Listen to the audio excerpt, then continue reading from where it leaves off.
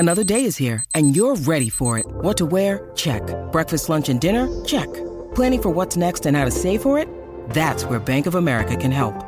For your financial to-dos, Bank of America has experts ready to help get you closer to your goals. Get started at one of our local financial centers or 24/7 in our mobile banking app. Find a location near you at bankofamerica.com/talktous. What would you like the power to do?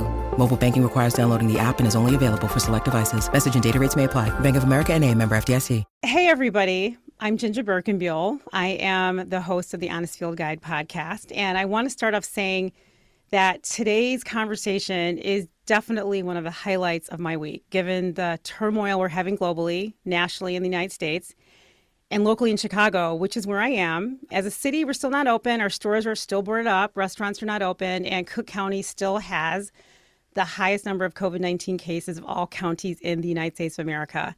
But why is today a highlight for me? Because today I'm speaking with Viet Nguyen, author of many books, including Pulitzer Prize-winning novel, The Sympathizer. The Sympathizer is one of the greatest books I've ever read in my life after John Steinbeck's The Grapes of Wrath. It's a really complicated book. The protagonist is unnamed throughout the entire book. He is in full 3-dimension. His character is rich, beautiful, terrible, relatable. The character is a North Vietnamese communist spy. I related so deeply to this character, if you can believe it. I've always felt like a spy myself. I'm Black in America. I've always needed to find ways to learn about whiteness and how not to be noticed so I can make money and survive. Part of my learning came from my family. I'm mixed ethnicity. I grew up in a multicultural world, but I knew from a very young age that I was not the standard. My cultural education in particular around the Vietnam War was always from the perspective of the white American male. I think about films that I grew up watching: Apocalypse Now, Full Metal Jacket, Good Morning Vietnam, Platoon, films that were written and created by white men starring white men all the time. And even though in Hyde Park, as a young girl, I grew up around Black Vietnam military vets, guys that did like freelance jobs around the neighborhood. They were like electricians and plumbers and contractors. I never really heard their stories. I never saw them reflect on the big screen. I never read about them in a literary novel, especially outside the white experience. The only time that I saw a Black film about Vietnam was Dead Presidents, but that ended up being a gang and a drug film, and it felt like Blaxploitation to me. The main thing, though, I never have seen anything from a Vietnamese perspective. The most brutal images I've ever seen in my life of Vietnamese people were the famous image, the Napalm Girl, and then, of course, that iconic image of the execution. And you can look it up on Google. It shows atrocity, depravity, absolutely no humanity of the Vietnamese people. And I never learned about Vietnam outside of films and photos. I never learned about Vietnam in school except for, did we lose? Did we win? I mean, there was never even an answer. And the conversation around winning or losing was always challenging for me as a Black person, because a Black person, feels like we're always losing. But also consider, in the context of that, my own knowledge around the history of Black American experience outside of slavery was also limited. I grew up seeing images of slavery, lynchings, hoses, dogs on Black people during the Civil Rights Movement. I mean, those were my pictures. I saw stories about Tuskegee, things like they did horrifying things to Black men. Very little about, the betterment of Black people outside of maybe Madam C.J. Walker, who invented, hair straightener. And that was when I was a grown woman. I just recently heard about Black Wall Street. I've been on this earth for many decades. I never heard of it until like this past month, I think. And then Tulsa was something that I read more deeply about last week. I mean, these are things that were never written in my history books or in any history books. And I guess if I'd gone to historically Black college, I would have learned something. But the reason why Viet is on the show is that he seems to be very conscious around the concepts and structures of race in America.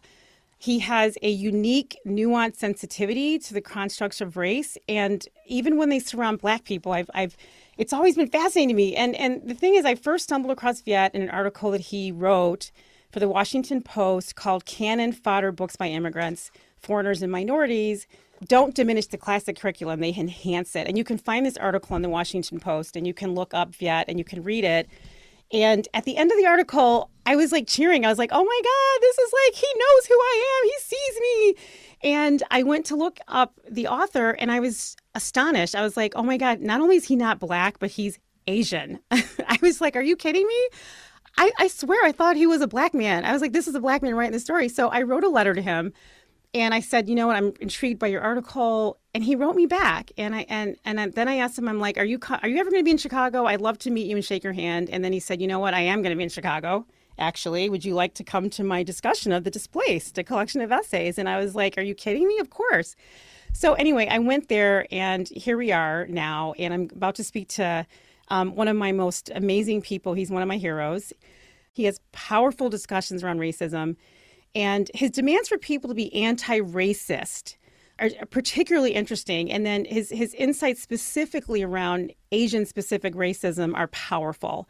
But what's really been fun for me, which is kind of what inspired me to invite him on my podcast, was watching his son become an independent and a writer. They have a book together that they've written called Chicken of the Sea.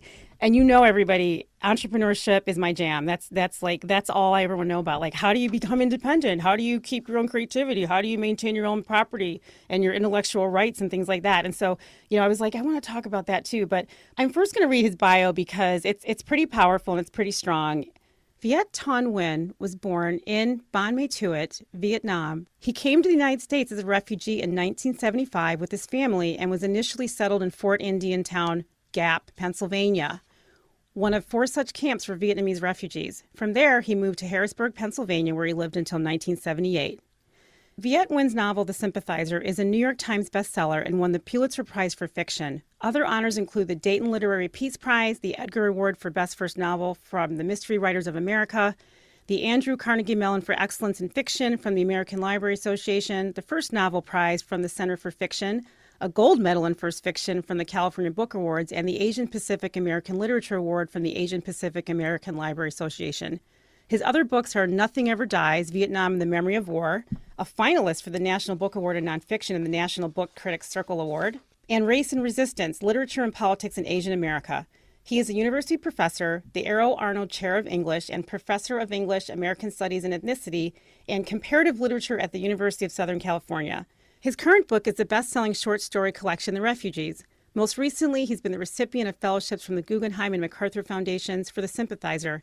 He's a contributing opinion writer for the New York Times and the editor of The Displaced, Refugee Writers on Refugee Lives. His most recent publication is Chicken of the Sea, a children's book written in collaboration with his 6-year-old son, Ellison. Welcome, Viet. Thanks for having me, Ginger. I listened to you talk on a show recently about your journey to the United States, and what struck me was that you were snatched from your parents' arms and given to white people. Can you share a little bit about your story around that and what impact it had on your childhood or outlook as a child?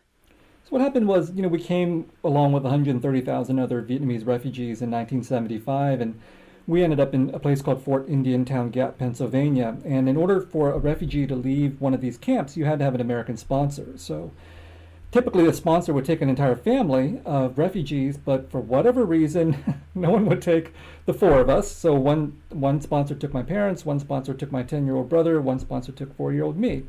And when you're 4 years old, you really don't understand what's happening. And of course, what was happening was that I was being taken away to help my parents, to give them time to get on their feet. But from my perspective as a 4-year-old, I was being abandoned. And so my earliest memories in the United States are howling and screaming as I was being taken away from my parents. And that experience has actually never left me. I think I spent a lot of my life forgetting it and trying to suppress it, but I think the emotional issue there really scarred me and stayed with me. And as for my parents, I think now I'm a father, and my son turned 4 a couple of years ago. That was the occasion for me to think back on that time and to think about what that experience must have been like for my parents and how it must have been really devastating for them. Well, I hope it was devastating for them. If it wasn't devastating for them, they never told me. But, hopefully it was devastating for them. and I'm sure, it marked their experience. They got me back after about 3 months. My brother, who was 10 and was taken by another sponsor, didn't get to come home for 2 years. And so he likes to tell me that's how we know Mom and Dad love you more. Was it just you have just one sibling? Here in the United States, yes. We had one Wow. adopted sister in Vietnam. Okay, wow. So you were apart from your brother for 2 years? Yeah. How did you connect with him? Were there conversations? I mean, I can't even imagine that. Well, my son is 6 years old now, and he's a fully functioning human being. But I wonder how much he's actually going to remember 20 years from now, because I was 4 to 6 when my brother was not really present, but didn't really notice it. Or if I did at the time, and I noticed it, I don't remember it now. What that must have felt like, unless it left some kind of emotional residue in me, which I think it probably did. Because I think I still feel the emotional ripples from that refugee experience of being displaced and of being separated and having people missing in your life. Not just my brother for a while, but like I said, we have an adopted sister who was left behind in all the turmoil.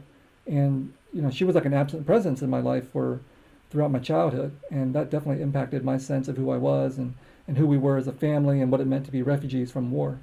Wow. I mean, it's just harrowing listening to this. My family's from Pittsburgh, and it's racist. I'm sorry. I mean, it literally is. I mean, I have 2 aunts that grew up passing for white. That's how racist it was. They were like, we ain't black. We're white people, and that's a whole nother conversation. But why Pittsburgh? Like, why was Pennsylvania, rather, the place that you ended up being? Like, it could have been anywhere in the United States. Well, a lot of Southeast Asian refugees came to the U.S., not just Vietnamese, but Cambodians and Laotians too. And what basically happened is the U.S. government wanted to assimilate everybody. So they weren't going to allow everybody to go to California, which is where everybody wanted to go. So, these refugee programs were set up so people were forcibly dispersed. So there were 4 refugee camps for the Vietnamese.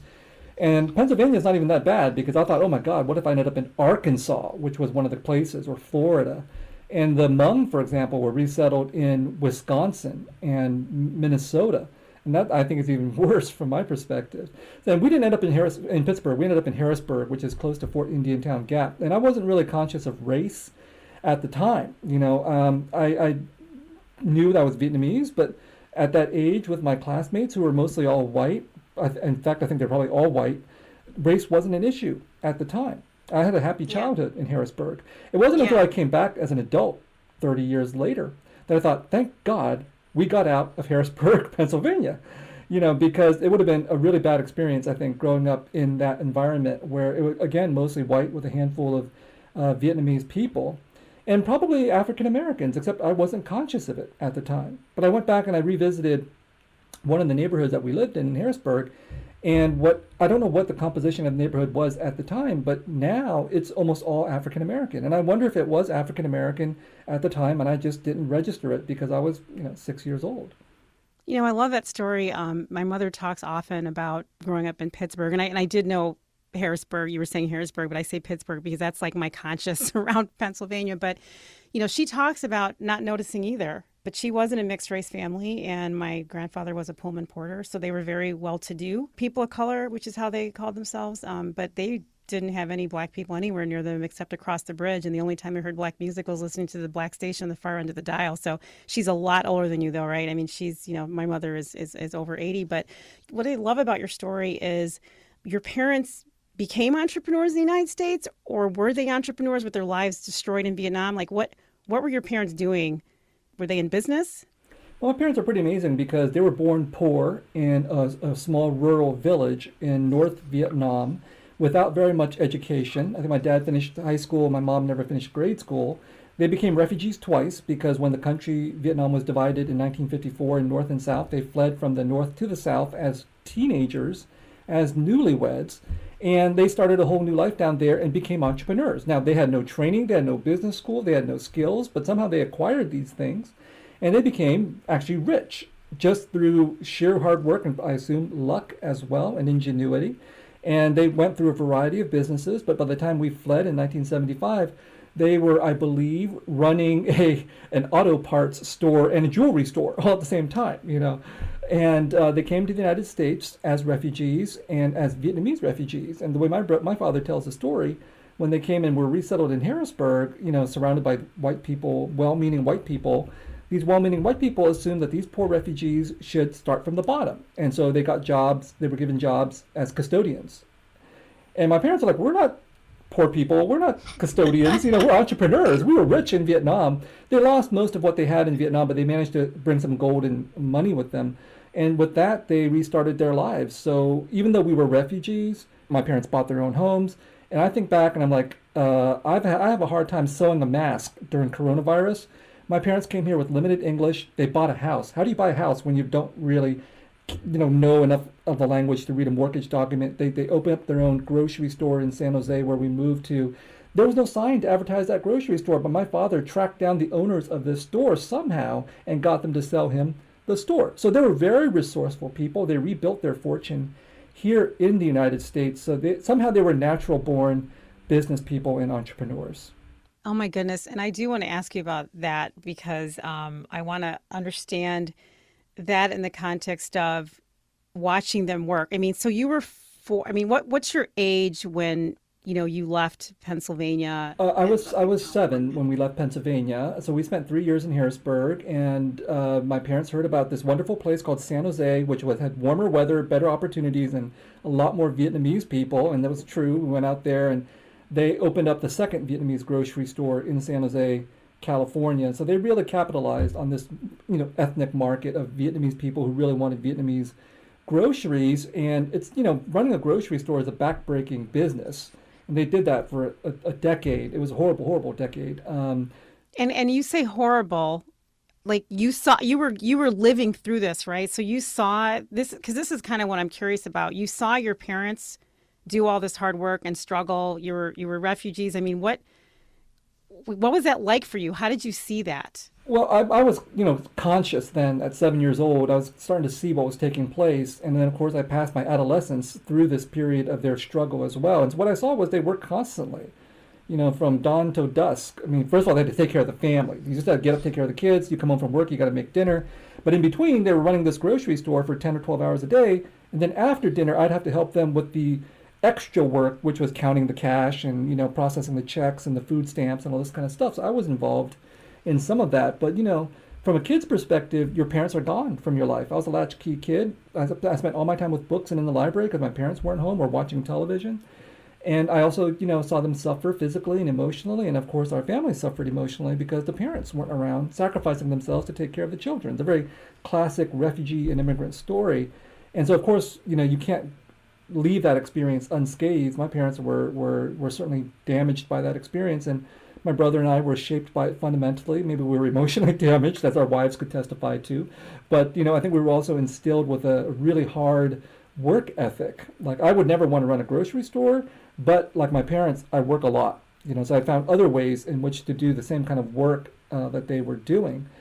And I know you're interested in entrepreneurship, and I think from them, I absorbed the ability to hustle. Like, I can't go out and run a store, but in my own career as a writer, speaker, professor, I hustle a lot to get gigs and to get things done, and I'm always working. And that, I think, is a direct inheritance of this refugee survival experience that I had.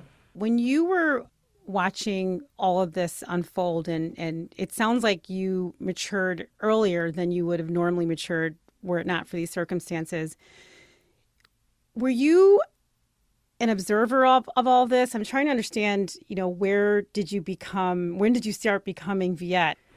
I think I understood myself to be someone who was silent and an observer, because typically in Vietnamese households, children are not meant to be heard. Parents tell you what to do, you shut up, you do what you're told. So you sit around, you observe a lot, and especially, there was a language barrier. I was fluent in Vietnamese when I came to the United States at 4 years old, and I stayed fluent at 4-year-old Vietnamese for for the rest of my life until I went to college. And so all I could do was watch and observe and just take all this information in. And I knew from a young age that I wanted to be a writer. I didn't really understand that I wanted to write about this life. I just wanted to get away from this life. But I was recording all this information. And so I think consciously I thought, this is who I am. I'm an observer. I watch. And that is still true. But as I mentioned earlier, I think what I didn't understand was that this period also fundamentally shaped me by damaging me emotionally, like leaving me emotional. You said I was mature, which thank you for saying that, maybe in some ways, but in other ways I think I was emotionally immature as a result of this experience, because I had no one to talk to. I had no one to help me process what was happening. And that's actually pretty good for being a writer, to be emotionally damaged. Very good for being a writer. So that I think was also a part of how this refugee experience shaped me and turned me into a writer as well. An observer trying to look back to understand the damage that was created in him. Did you feel like you were different? I mean, not different because you were Vietnamese and you were a refugee and your parents worked from dawn until dusk, which I really had to hold in a laugh because my 16-year-old son tells me, I will never open or run my own business, Mom, because you are always working. So I get that sort of experience on a young child, but did you feel different at that age? Oh, absolutely. I felt like I was a total misfit, and I was a misfit in many ways. I was certainly a misfit in the racial sense because growing up in the 80s in San Jose, California, even though it was a multicultural, diverse city, and I was Asian American with Asian American and Mexican friends and so on, I still felt different. I still felt like I'm not the American that I see in these movies on screen, whether it's Vietnam War movies or whether it's John Hughes movies. So definitely a sense of being a racial misfit in all these different ways. But I also understood myself to be a misfit with the Vietnamese people. So I didn't even have that comfort. Because the Vietnamese people, the refugees, they were very Vietnamese. Like, we're Vietnamese in this particular way. We speak Vietnamese, we behave a certain way, and I was the guy who didn't fit in. So I didn't fit in there. And then I also wanted to be a writer, so I was a nerd. So I didn't fit into my high school. So I was a misfit all around. And again, good training to be a writer, to have this constant feeling of being out of place wherever you are. Yeah, I mean, it's something that I've always struggled with, my life when I was a child. I never felt like I belonged anywhere, except at home. I felt comfortable at home, but generally speaking, I walk out the door and I always felt like just my relationships weren't exactly right. My girlfriends or boyfriends or whatever weren't exactly right. Like I always felt different. But I think for you, I just think about the fact that you became a writer. And so there is something to be said for people that realize that I am actually extraordinary.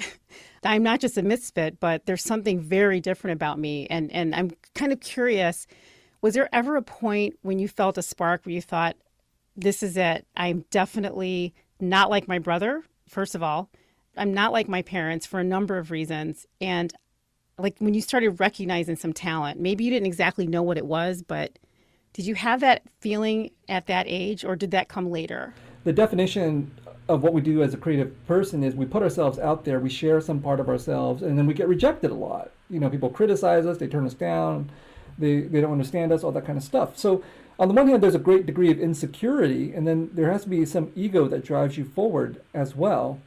And so I don't know where that came from, because my parents are pretty humble people, but I grew up somehow with this innate sense of wanting to fight, not physically fight, but wanting to always be antagonistic, to be critical, that I had a chip on my shoulder. I don't know where it came from.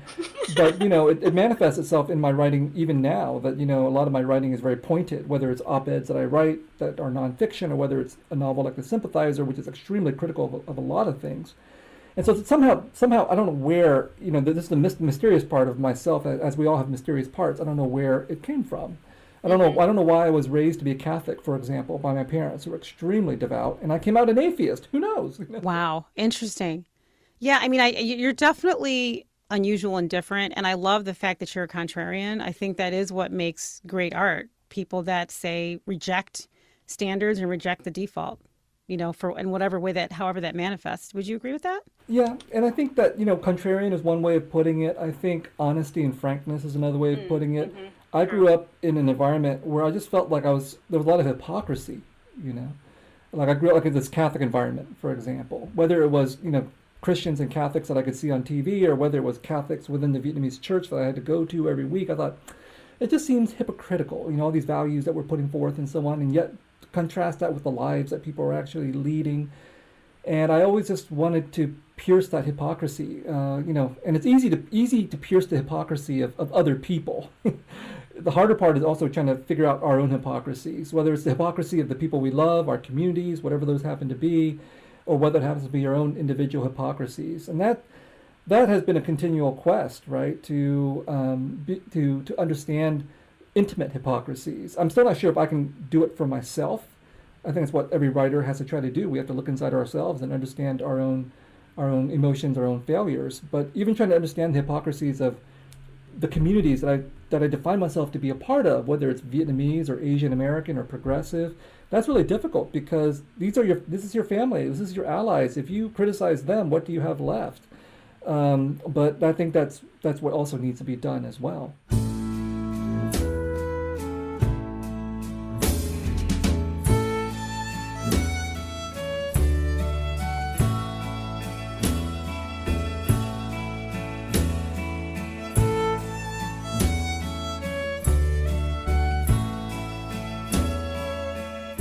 grew up in the 80s as well, and now I'm dating myself. I'm always really stressed out when I do that. Everybody knows that about me that's listening. But, we grew up with a lot of iconic films that were created in the 70s. What were you watching when you were young? I mean, did you see the films that I saw? I mean, I was watching Dirty Harry and Gone with the Wind. You know what I mean? These are really old movies. I mean, Gone with the Wind wasn't even from the 70s.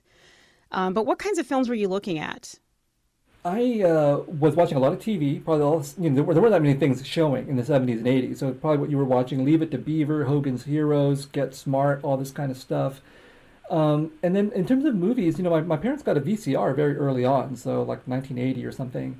And I was so excited to actually be able to watch things that I was not old enough to go out and watch in the movie theater. So I watched Star Wars. I watched Star Wars like a dozen times. It was the first movie I watched on the VCR because I wanted to watch it for so long. And then Bruce Lee. Bruce Lee was a big deal. I don't think I ever wanted to watch Gone with the Wind or things like it, because I think that I had a hard time watching things that I think I intuitively knew might be racist. That's why I never got into like Western culture, like American Western culture. Like if I was into 19th century American Western culture, I'd have to accept like killing Indians, right? Yep. And if I watched Gone with the Wind, I'd be like, okay, well, I mean, it's like old time America is like racist, right? Yeah. I think I sort of intuitively understood that, which is why maybe I was drawn to like Star Wars and Bruce Lee. These are narratives about social justice and revolution. And then, of course, at some point I watched Apocalypse Now because I was a war buff. And I knew we came from the Vietnam War, and here was this movie about the Vietnam War. I don't even know how I figured it out that Apocalypse Now was an important movie, or it was just something on the shelf at the video store, right? And I watched it. I was probably 10, 11, and the movie is deeply violent, deeply sexual, and arguably racist. Whether it's criticizing racism or just depicting racism or both at the same time, I don't know, but that movie really fractured me, because I was watching it from the perspective of an American. I'm an American. I grew up here. I speak English. And then I'm rooting for American soldiers. And then the American soldiers kill Vietnamese people. I'm like, oh my God, who am I in this movie? I'm split in two. I mean, it's a very common experience for those of us who are people of color watching racist Hollywood movies. It happens to all of us in one way or another. And that I think was a defining moment as I would spend the rest of my life trying to figure out what is happening here, who am I, and how do I fight back? How do I fight back? Because this is very powerful. It's movies, stories, these kinds of things really shape us, empower us, and if they can empower us, they can destroy us. There's a lot of power in stories, and I believed in that. I believe in that because I'm a writer.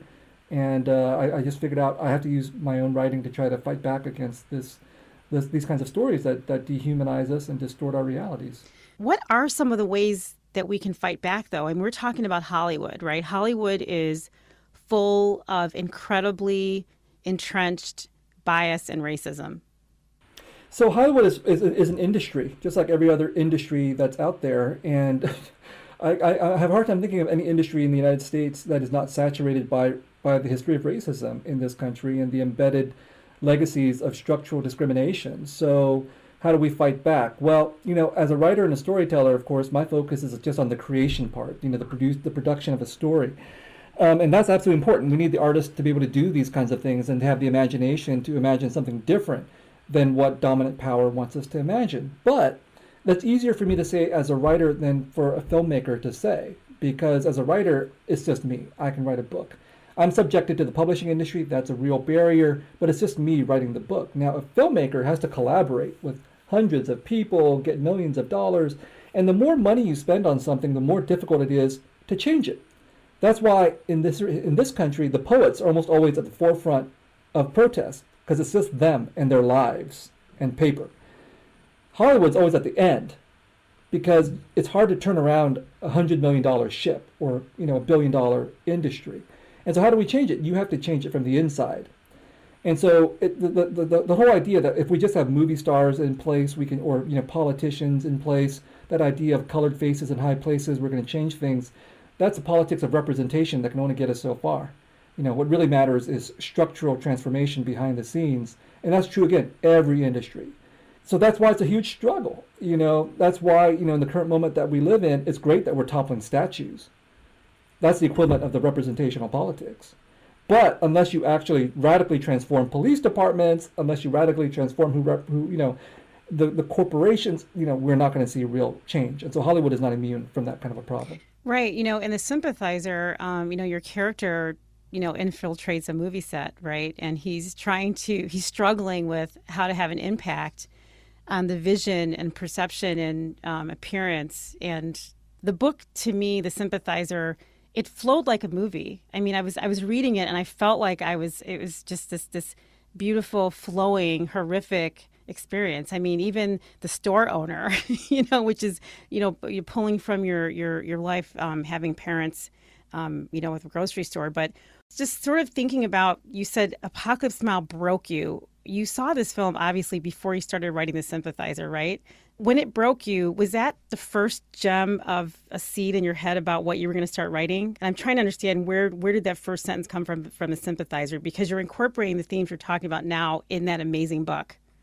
And it's not just Apocalypse Now. It's like all of Hollywood's Vietnam War genre stayed with me, because I watched most of these movies, and it's an exercise I recommend to nobody. It's really exhausting, especially if you're Vietnamese. It's painful. It's very painful. And so when I became a writer, I thought, now it's my time to take revenge on Apocalypse Now, yes, specifically, but in general, this Vietnam War movie genre. And that was a huge amount of fun to do that, and it was easy to write because things have not changed that much. Whether we're talking about black filmmakers trying to change Hollywood for a whole century until they could finally get Black Panther made. That's a century of struggle to get that blockbuster made, right?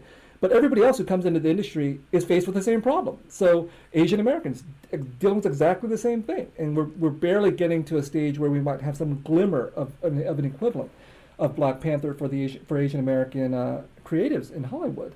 So it was very easy to imagine a Vietnamese person in this industry just getting completely destroyed because he's one man against this entire apparatus.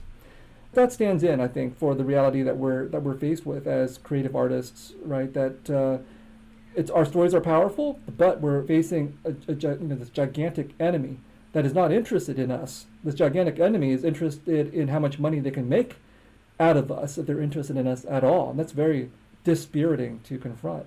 It's been that way forever. Oh yeah, forever, right. And the irony, of course, is it would be better if there were more people like us, Asian Americans or African Americans, in the industries.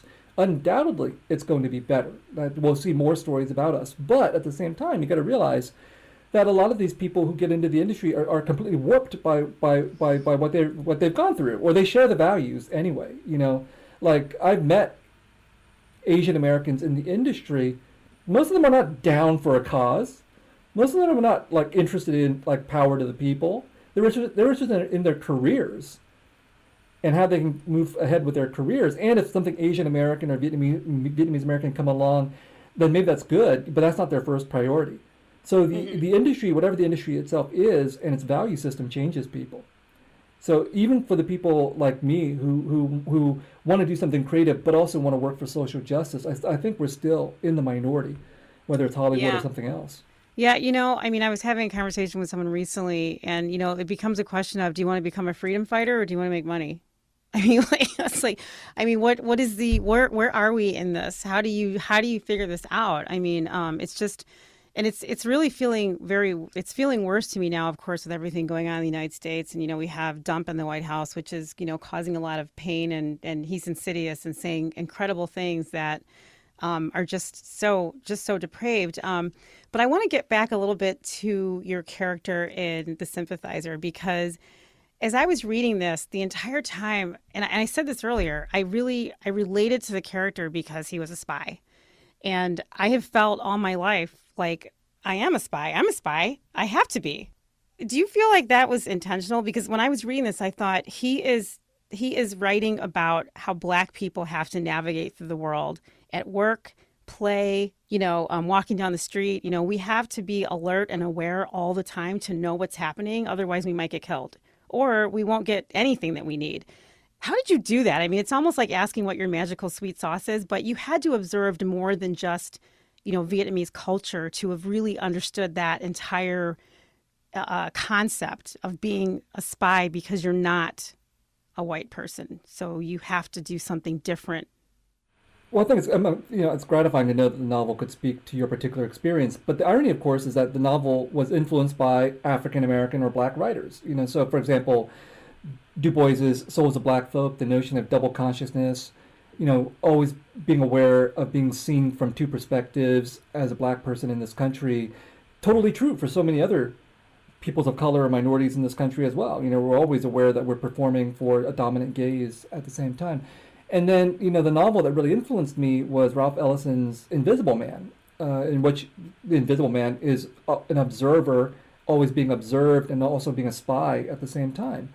So I think there is commonalities in the experiences that different minorities have and peoples of color have in this country. But I think that Black people's experiences have been particularly aggravating given the history of this country. I mean, Asian Americans have suffered some serious racism as well, but our structural position in this country is middle minority, model minority, the possibilities of assimilation, of being anti-Black or not being Black as a way of getting ahead in this country.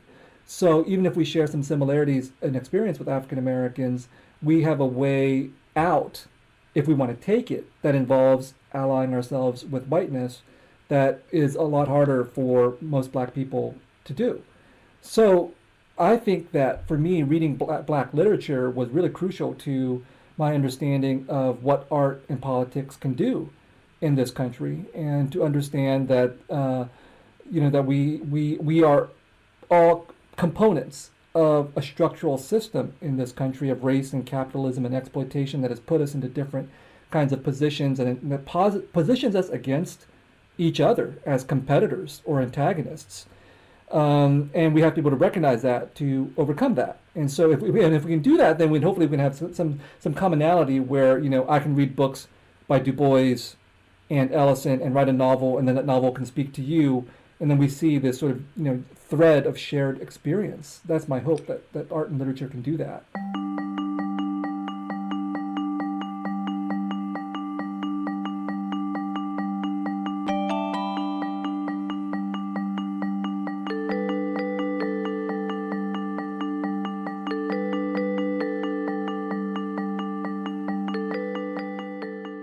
Now, what inspired you to read those books? And I go back a little bit to the article I read in the Washington Post.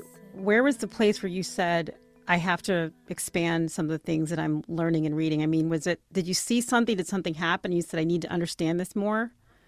Well, I grew up in this multicultural city of San Jose, but then I went to very elite very elite schools in San Jose, in which I received a very canonical education. I read Faulkner, I read Joyce, I read Marx, but I didn't read people of color. I think I read Alice Walker. That was like the only person of color that I read in high school. And then I went to college and I took Intro to Chicano Studies my freshman year. And I had grown up in San Jose, heavily dominated by Mexican Americans and Latinos. And Intro to Chicano Studies just opened my eyes to this experience of my neighbors and my best friend in San Jose, that there was this whole history of what had happened to Mexico, to Mexican Americans, the creation of Chicano people, that was incredibly important to California and to me. And then from there, it just was, okay, now I'm going to read African American literature. I took African American literature at Berkeley. I took Asian American studies and read Asian American literature at Berkeley. And I think that if we're committed to the ideas of equality and justice, we're not committed to equality and justice just for us, just for people like us. We're committed to equality and justice for everybody. And so we learn from other people's experiences. I learned from what happened to Chicanos. I learned from what happened to Black people and their responses to racism and classism and colonialism and so on.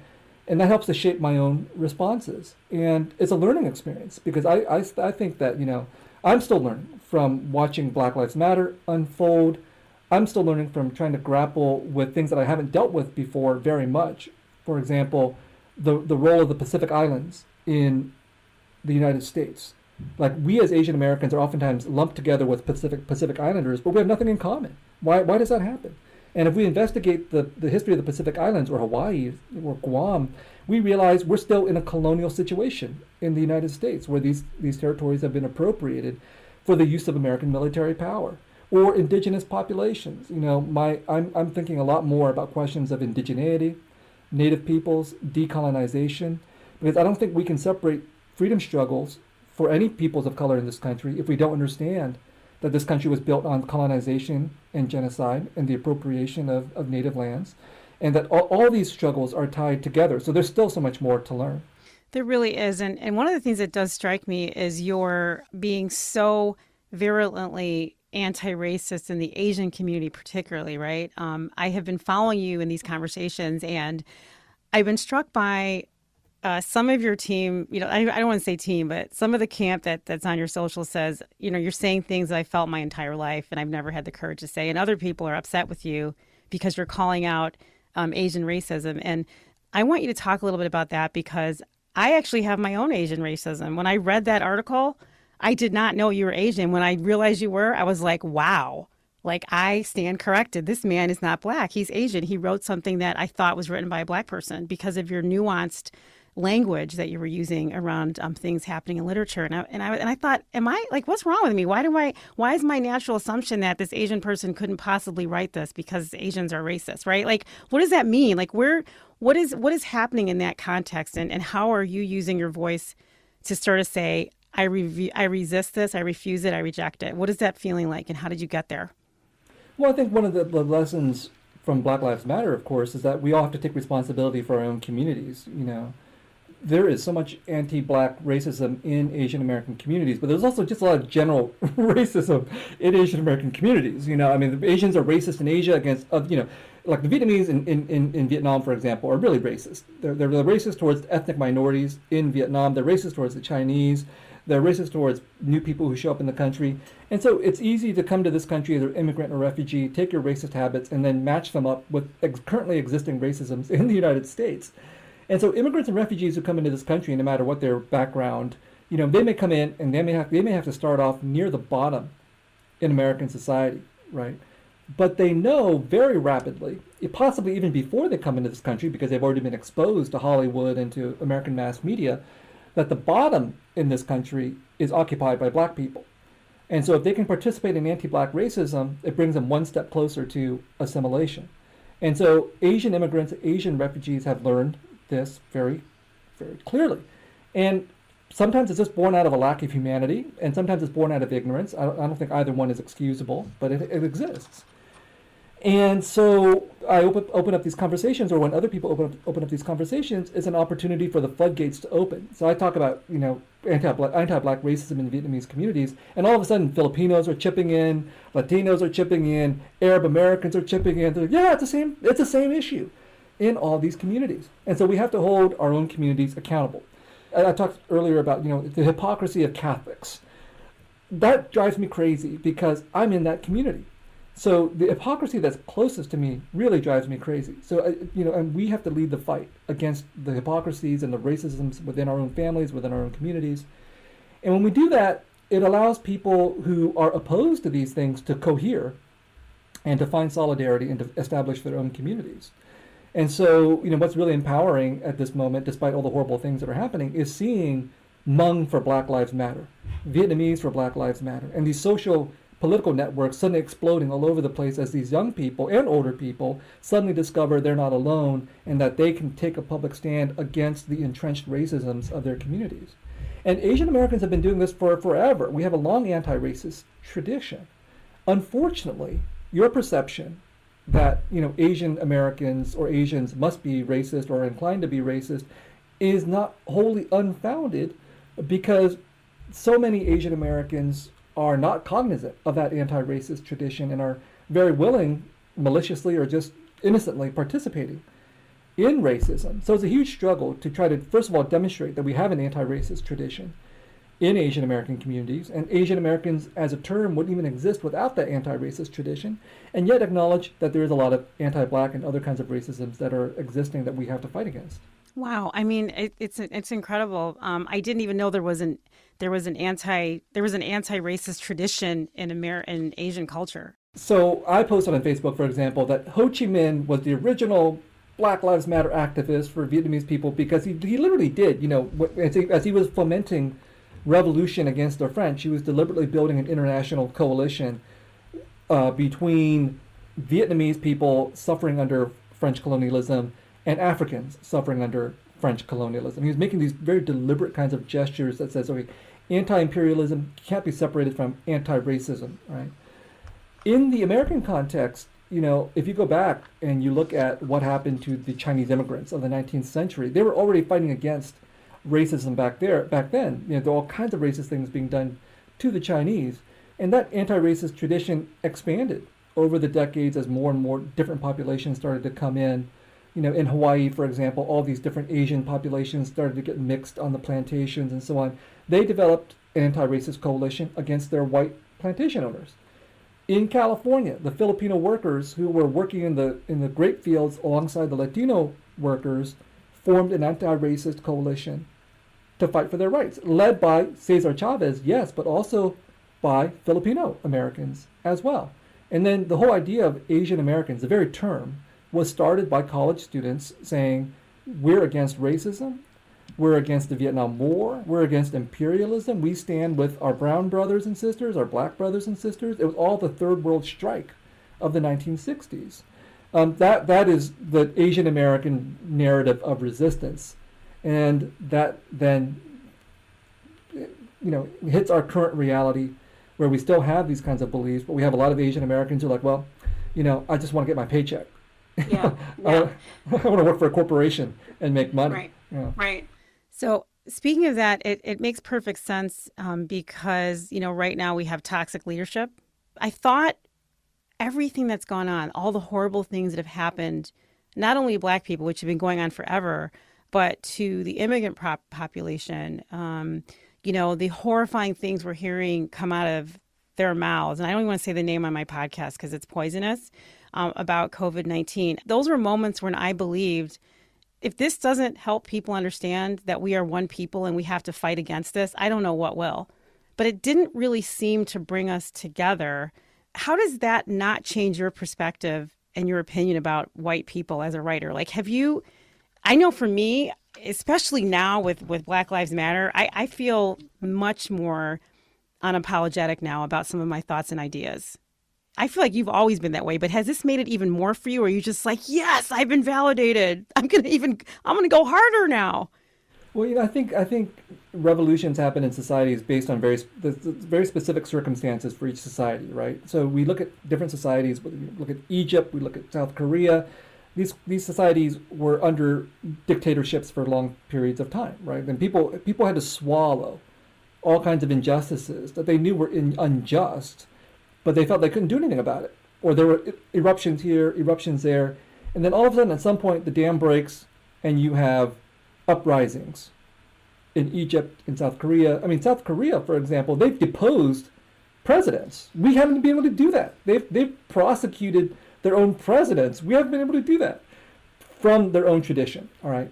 So here in the United States, I get what you're saying. We see all these terrible things that have accumulated over the past 3 years, for example. And none of the, people went out in the streets and marched for women's rights, for immigrant rights. I marched in those protests too.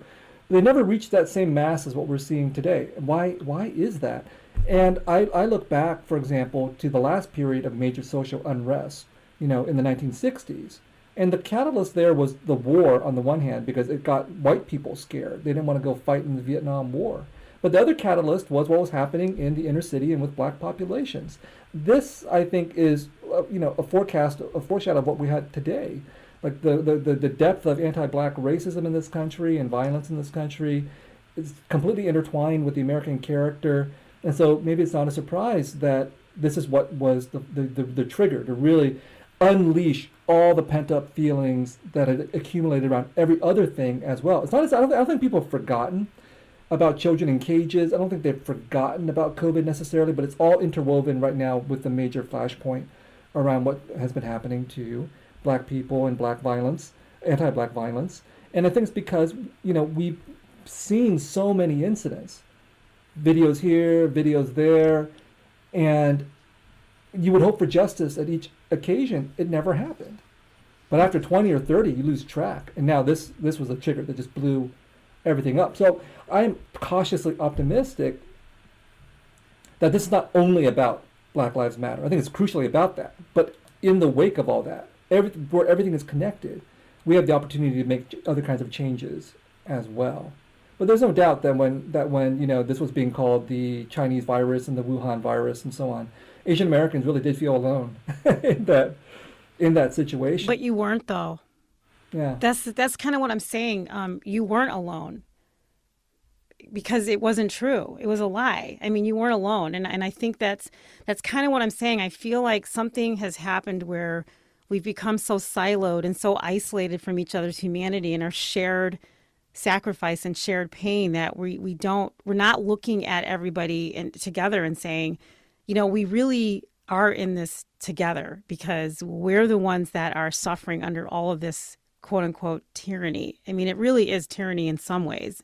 I mean, not in the ways that it would be in, countries like you said that have dictatorships, but there are so many things that are very special to the United States of racism, American form of racism, that are very different from other countries. And I feel like I'm waiting for the moment when there's a collective sort of, togetherness of all people of color, but especially Black people, where we start to just sort of say, what, enough is enough, and not stop with the enough is enough. Like, don't let any distraction stop you. Like, I hope that all these amazing companies that are, giving away free money for Black people now, Black business, hiring Black people. We're going to invest X, Y, millions of dollars in this particular thing to help the Black community.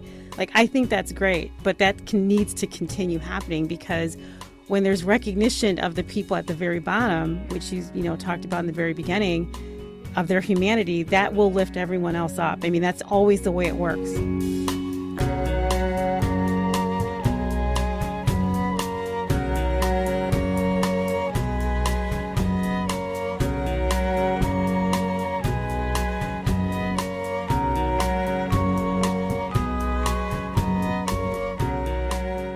Can you talk about where you are right now? Like the Sympathizer is amazing. And of course, I want to ask you if it's going to be a movie. Is it? We're negotiating for TV. Because actually I watched a lot of serial TV, the classics, The Wire, Mad Men, Breaking Bad, as I was writing The Sympathizer. So it was not so much influenced by movies as by TV. So that's where we're at. It's such a long, protracted process, at least for me, to try to get this deal advanced. So we'll see. Exciting people are involved, so if it works, it'll be really amazing. And then I finished the sequel to The Sympathizer, which will come out in March 2021, delayed because of COVID. And then I am writing a nonfiction book, which I was going to start before all this stuff happened with COVID and George Floyd and all that, but now I'm writing it in the middle of all that, and I have to take all of this into account. So your book is coming out March 2021.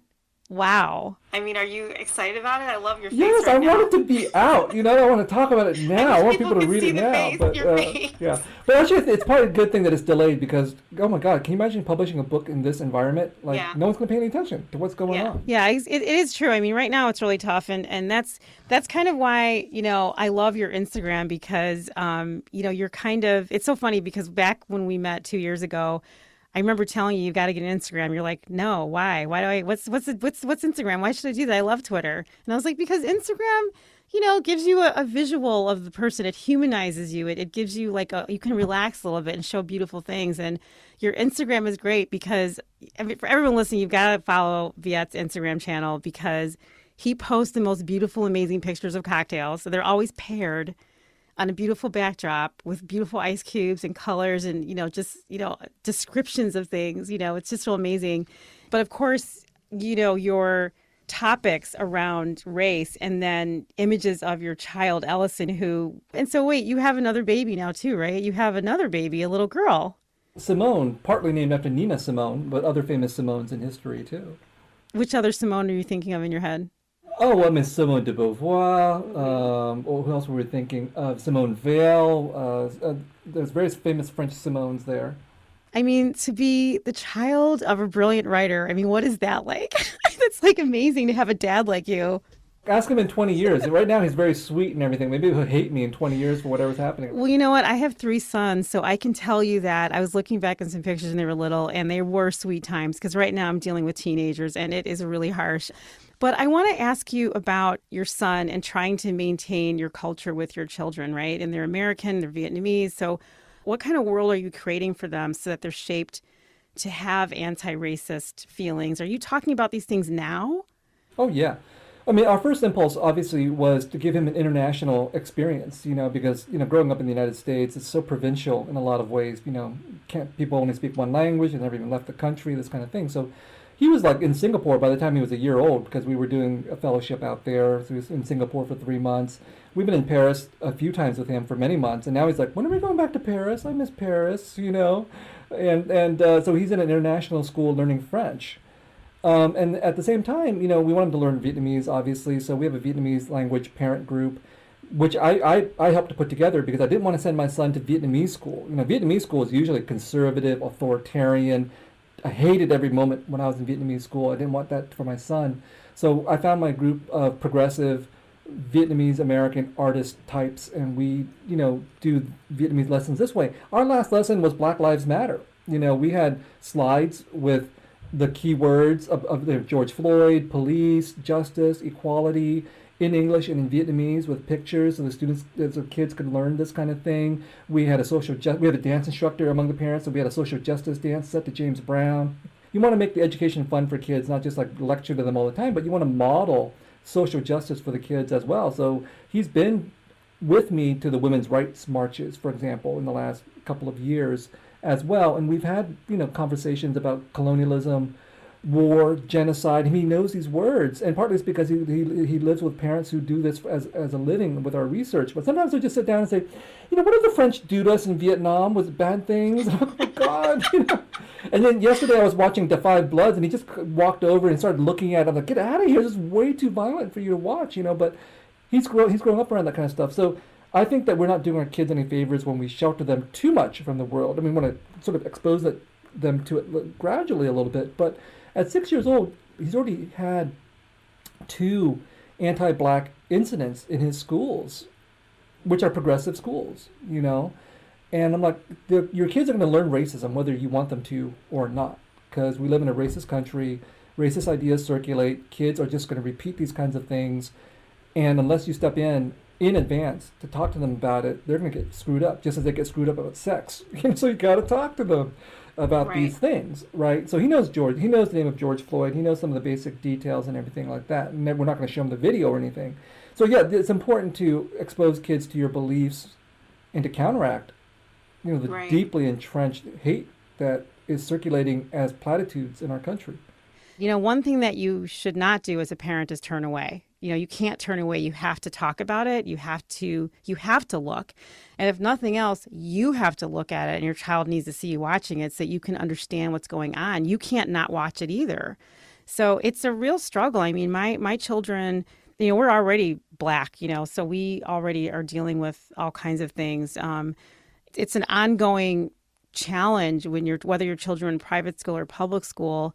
How do you navigate these conversations? They never stop. They never end. They go on forever. And they end up showing up throughout life in the workplace, I mean, it does get exhausting. And I really do commend you for being able to continue the relentless conversation and process around being anti-racist because, there's people like you that this is something that drives you, and there's other people that they're upset by it, but they can't really continue to manage it on an ongoing regular basis. So, right now there's no excuse not to do it because, sure. For example, you could read, Jason Reynolds and Ibram Kendall's new book about how to be anti-racist with your kids. For example, there's all kinds of books, just look out there and look. So people who think they have no resources just are lazy. They're not doing the work to go out there because people have been producing these kinds of books and resources for forever. But on the question of the video, I just want to ask you this, I've seen 2 of these videos, and every time I see them, I say to myself, I'm not going to watch these videos.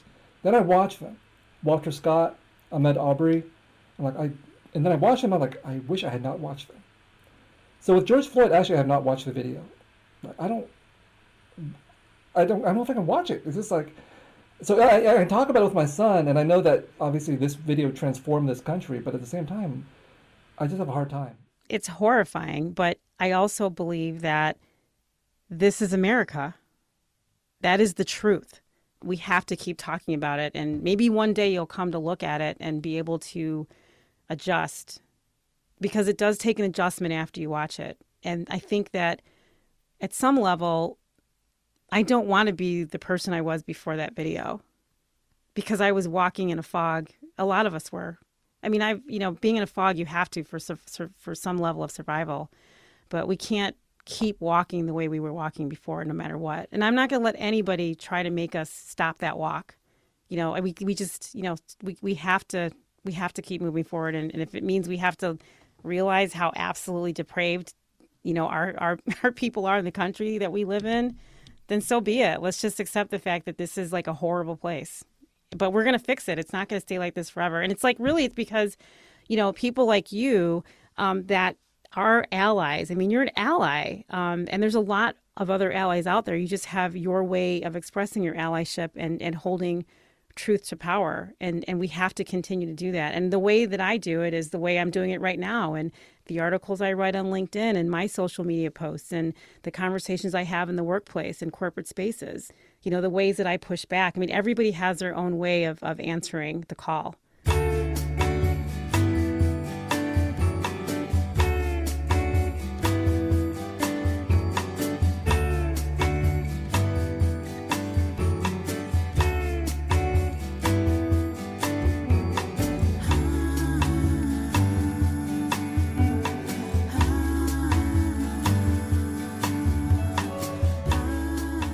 So, Viet, what was the last thing you saw or heard about any type of technology, new, old, or repurposed, that surprised you or made you hopeful for humanity? The smartphone, as problematic as it is, as negative as it can be, has nevertheless let this transformation of our world happen. People refuse to believe what Black people have been telling them for centuries, until they're given video evidence that can't be refuted. Rodney King got beat in 1991 on video. That was the first time so many people had seen that. That was just like an accident for so many people. Well, now you have dozens of these videos, all made possible by the smartphone. And so, yeah, it's a technological tool that can damage as much as it can transform, but it is the thing that has really, I think, changed our society in such a radical way. I wish I was less addicted to it, but nevertheless, yes, it has. It has made a huge change. I agree with you on that. I love what's going on, and I do think that having all these images is transformative. Thank goodness we have this to document. Where would we be if we didn't have it? So what is the one piece of technology you'd like to see come to fruition that could change the world? Electric motors, wouldn't it be great if people could just get over this stupid hang up about combustion engines and so on, and if we could all just drive electric cars and electric vehicles and ultimately, hopefully, electric airplanes, so we can still travel to France and have a good time without feeling guilty. That'll at least do something. I love it. And I always love to ask questions about powerful brands. And this is, for you, I want to ask about Disney. If you had one question to ask Disney, what would you ask? Well, I would ask, what are you doing to transform the kinds of stories that you tell to the public through all of your many different ways of doing that, animation, movies, the park, and so on? Can Disney make Black Lives Matter and work for social justice at the level of animation and entertainment?